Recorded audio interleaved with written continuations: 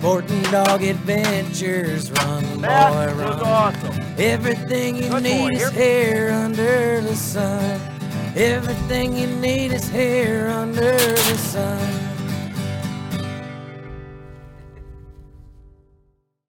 The Sporting Dog Adventures podcast is proudly brought to you by Saki Acres Retrievers. Whether you're looking for a black, yellow, or chocolate Labrador Retriever puppy, please check out our website for more information at www.sagiacres.com. You can also email Jeff at sportingdogtv@gmail.com or call 262-215-9683. And remember, everyone deserves a Sagi dog. Hey, welcome to the Sporting Dog Adventures podcast. I'm your host, Jeff Fuller, and today I wanted to talk to everyone about some good topics. Figured we could talk today about the importance of starting your obedience work with your hunting dog or with your dog that you're going to take in the outdoors and have off leash, as well as your conditioning. It's important to start this stuff now so that you don't get close to season and then decide, okay, I'm going to get my dog in shape, and you only have 2 weeks to go. When is a dog old? I guess you could ask the same thing about when is a person old. A lot of age has to do with the shape that we keep ourselves in throughout our lives, and that also goes for the dog. If you're not taking care of yourself as a person and you're overweight, you're not exercising, you get more injuries, reduced endurance, a lot of those things. The same is for your dogs. Now, I'm not here to profess how to be in shape. I will tell people all the time when I talk to them about their dogs, I'm the number one person that is constantly struggling with a life balance of making sure that I'm getting exercise, working out, and keeping my weight at an acceptable level. I am constantly trying to change my lifestyle and what I eat, because I don't believe in diets, but I believe in a lifestyle change. And that would be the way to look at it, something healthy you can do with your dog, a lifestyle change. And that starts when you start looking at hunting as trying to get out with your dog several months, if not 3 to 4 months before season. And if you can, just make it a year-round thing. But now would be the time to start making plans on working with your dog on proper hold, working with them on retrieves, working with them on obedience, and then also taking them out in the field, whether it's into an area where it's like a simulated hunt or just taking them hiking. And having them out there so that they understand that they have to listen and that they have to come the first time that you command them, but also giving them so much praise that you are modifying their behavior to make them make those good choices. A well-bred dog is bred to want to please you, being the owner. And we get that through using negative reinforcement, which would be your e-collar or a stern voice, and then using your positive reinforcement, which is not just telling them good dog, it's voice inflection, good dog, it's body posture, body language. It's giving them this over and over again so they understand, wow, they really love it when I do this. And that's how we modify their behavior to make them choose this. You can do this at any time of the year. The best time is just work with your dog, have them out hiking, put them on a sit command, make them sit there. Good dog. Good. And this would be if you've already worked with your dog in the yard and where there aren't distractions. Work with them on their whistle training. One whistle, sit, beep, sit, beep, sit, to the point where at the end of the week, it's just beep, and they're going to sit. Work with them on a recall command. Here, beep, beep, here, beep, beep, with your whistle. And at the end of the week, it's just beep, beep. Why can't you use this when you're out on a hike? Why can't you use this if you're out walking in an area where your dog can be off lead? It is all training, but yet it is fun for the dog. It's going to be fun for you because your dog's going to respond better, and you will both get yourself into better shape. Again, when we look at a dog, we look at what is old. I would say with dogs, old age is somewhere around that 6 to 7 year old. That is when they get to the point where they're going to start getting more sore after hunts. I'm 50 this year. That is where I'm getting to the point where I am sore after hunts. How do we mitigate that? Well, we can go the pharmacological way, and you can give dogs de-inflammatories. I can take ibuprofen. The best way, though, is to have our bodies in top shape so that the dog and yourself have your muscles so they're prepared for this, and you can stave off the need to take anything because you're in such good shape. So, with that said, I take my dogs for a walk. We go for about a mile. Now, the dogs get to go off lead, so they probably go for about a mile and a half. It gives them extra exercise. What I need to do is start making time to go on hikes where I'm going to areas that are more backwoods, more areas I like, more areas I want to see. Now, I'm going to strive to go to these areas when it is during the week so I can have my dog off lead and I don't have to worry about them getting in someone's way, whether someone's hiking, riding a bike, or they have a dog themselves. But I'm going to work with them on these commands. I'm going to work with them on my whistle commands. I'm going to have an e-collar on them so that if they don't listen, they get corrected and understand that it's not an optional thing. It is something they have to do. And while we do that, while we walk 3 to 5 miles, we're also getting ourselves in shape. This is going to make hunting season that much better. A tired hunter or a tired dog make mistakes. They also don't enjoy things. If we've got ourselves in shape and our dog in shape, we're going to far more enjoy our time in the field, and we're going to live a longer, healthier life. And that is what, when we look at stuff, as your dogs get older, the importance of getting them in shape is that if you have a dog that is even 5 to 10 pounds overweight, it's not 5 to 10 pounds. Go by percentage. My dog Memphis is a 48-pound dog. If she was 10 pounds overweight, that's 20%. That's a lot of weight. You'll have more injuries. You're going to have joint issues, and you're going to have obviously endurance issues as the dog gets older. As the dog gets older, they get their muscles are have less elasticity, less ability to recover. You're just upping that level of chance for knee injuries, shoulder injuries, back injuries, all the same injuries that, yes, you yourself are as well. So start working with your dogs now, even if it's just once a week, maybe twice a week. Work with your dogs, get yourself out there, get some exercise, and get ready for hunting season. It's almost like you're in boot camp now. You're getting to see yourself ready to go fight that hunting war and enjoy it in the field. Your dog is the same. So that's it for this part of the show. Next up, I want to talk about parasites as we're into spring and a lot of people will have to deal with their dogs getting sick. So what common parasites are out there, as well as how do dogs get it, and the fact that parasites actually live within a dog's system, many of them, even after they're treated. All that and more coming up after this.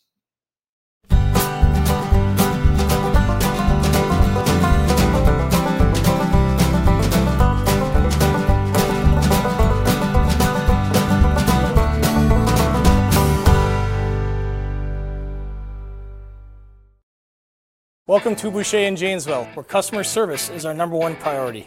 Our customers come back to us because of the experience that we provide for them.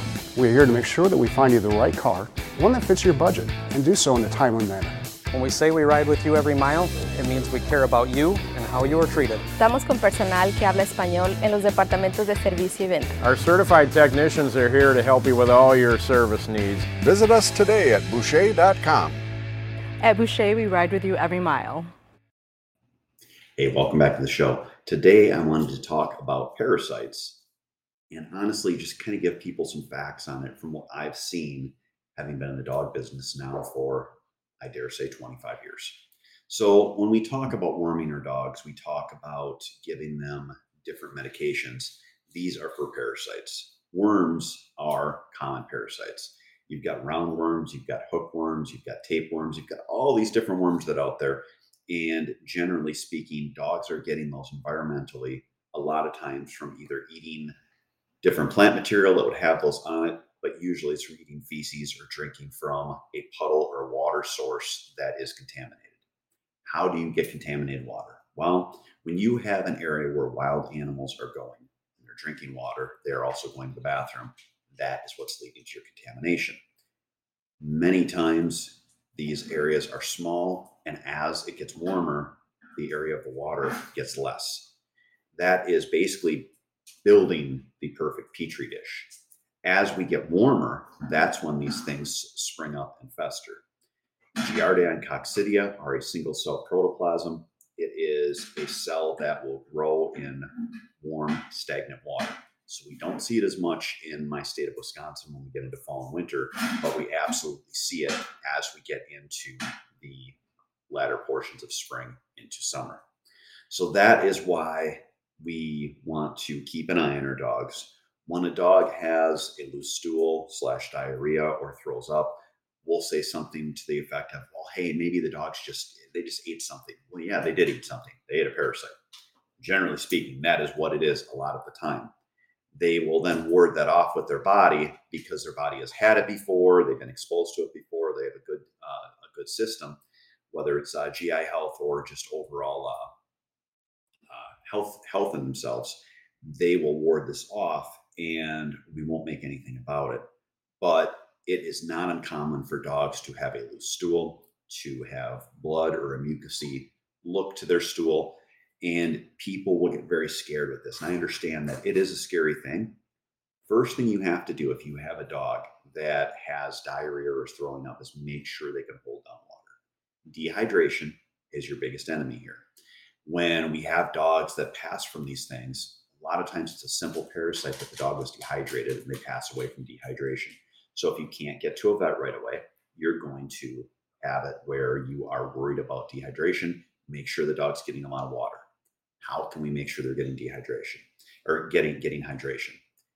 Have clean water around them often, but you can also put water in their food. These are two good ways to make sure your dog, whether your dog is sick or healthy, gets good hydration, because they're going to drink that water down to eat the food as they're going. You could even soak the food so that the food grows like 3 times the size of the normal kibble because it is so engrossed with the water. Again, this hydration is key to the dog for making sure that their body can ward this off and that they will get through it. The other thing is, if you're going to take your dog to a vet, and many times that is the answer, you want to make sure you're taking in a stool sample. Take a plastic bag. Yes, it's gross, but take some of the poop in, because that's what they're going to ask for. They'll test it. There's many tests now where they can look at stuff and they can actually figure things out pretty darn fast. Usually within a half hour to 60 minutes, they can test it, look at it, figure out what it is, and then give you the proper medications. The other thing to do is, when you take your dog out, avoid stagnant water, swamps, puddles, lakes. You are putting your dog in a position where they are going to be drinking out of that petri dish.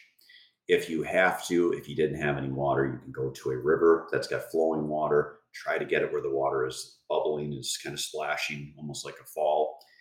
If you get into that type of water, that is going to be the most opportune if you didn't have water. But ultimately, it's taking water with you. Parasites are something that every dog gets. Even after they are treated, many times it will live within their system, whether it's in their muscle fiber or in their GI tract. And to prove that, I breed puppies. And I was always wondering, I asked the vet, I'm like, how do I have to worm puppies when my dogs and my mothers are having their pups in a concrete kennel, in a plastic whelping box that is being that is having things changed out of it, whether it's paper or wood chips every day? How are they getting worms from that? Is it from the paper? Is it from the wood chips? And that's when the answer was, well, no. When dogs get many of these parasites, you're not necessarily treating them to the point where it is gone. You're suppressing it to the point where it's not symptomatic, if that makes sense.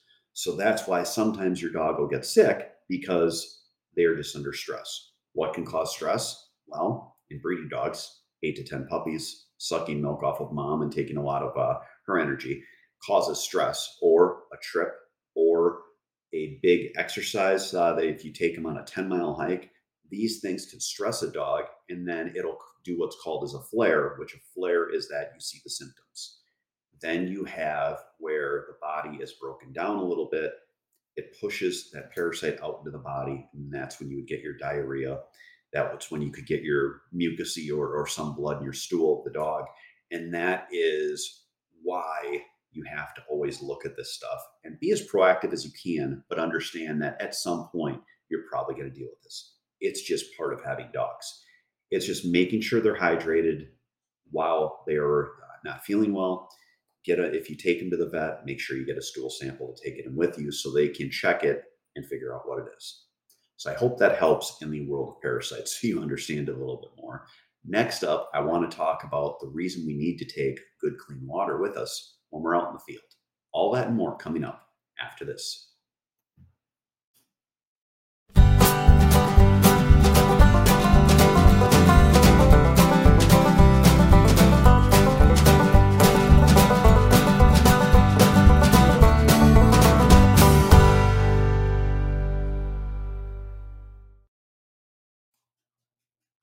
If you love the shooting sports like I do, you need to check out our friends at Mech Outdoors.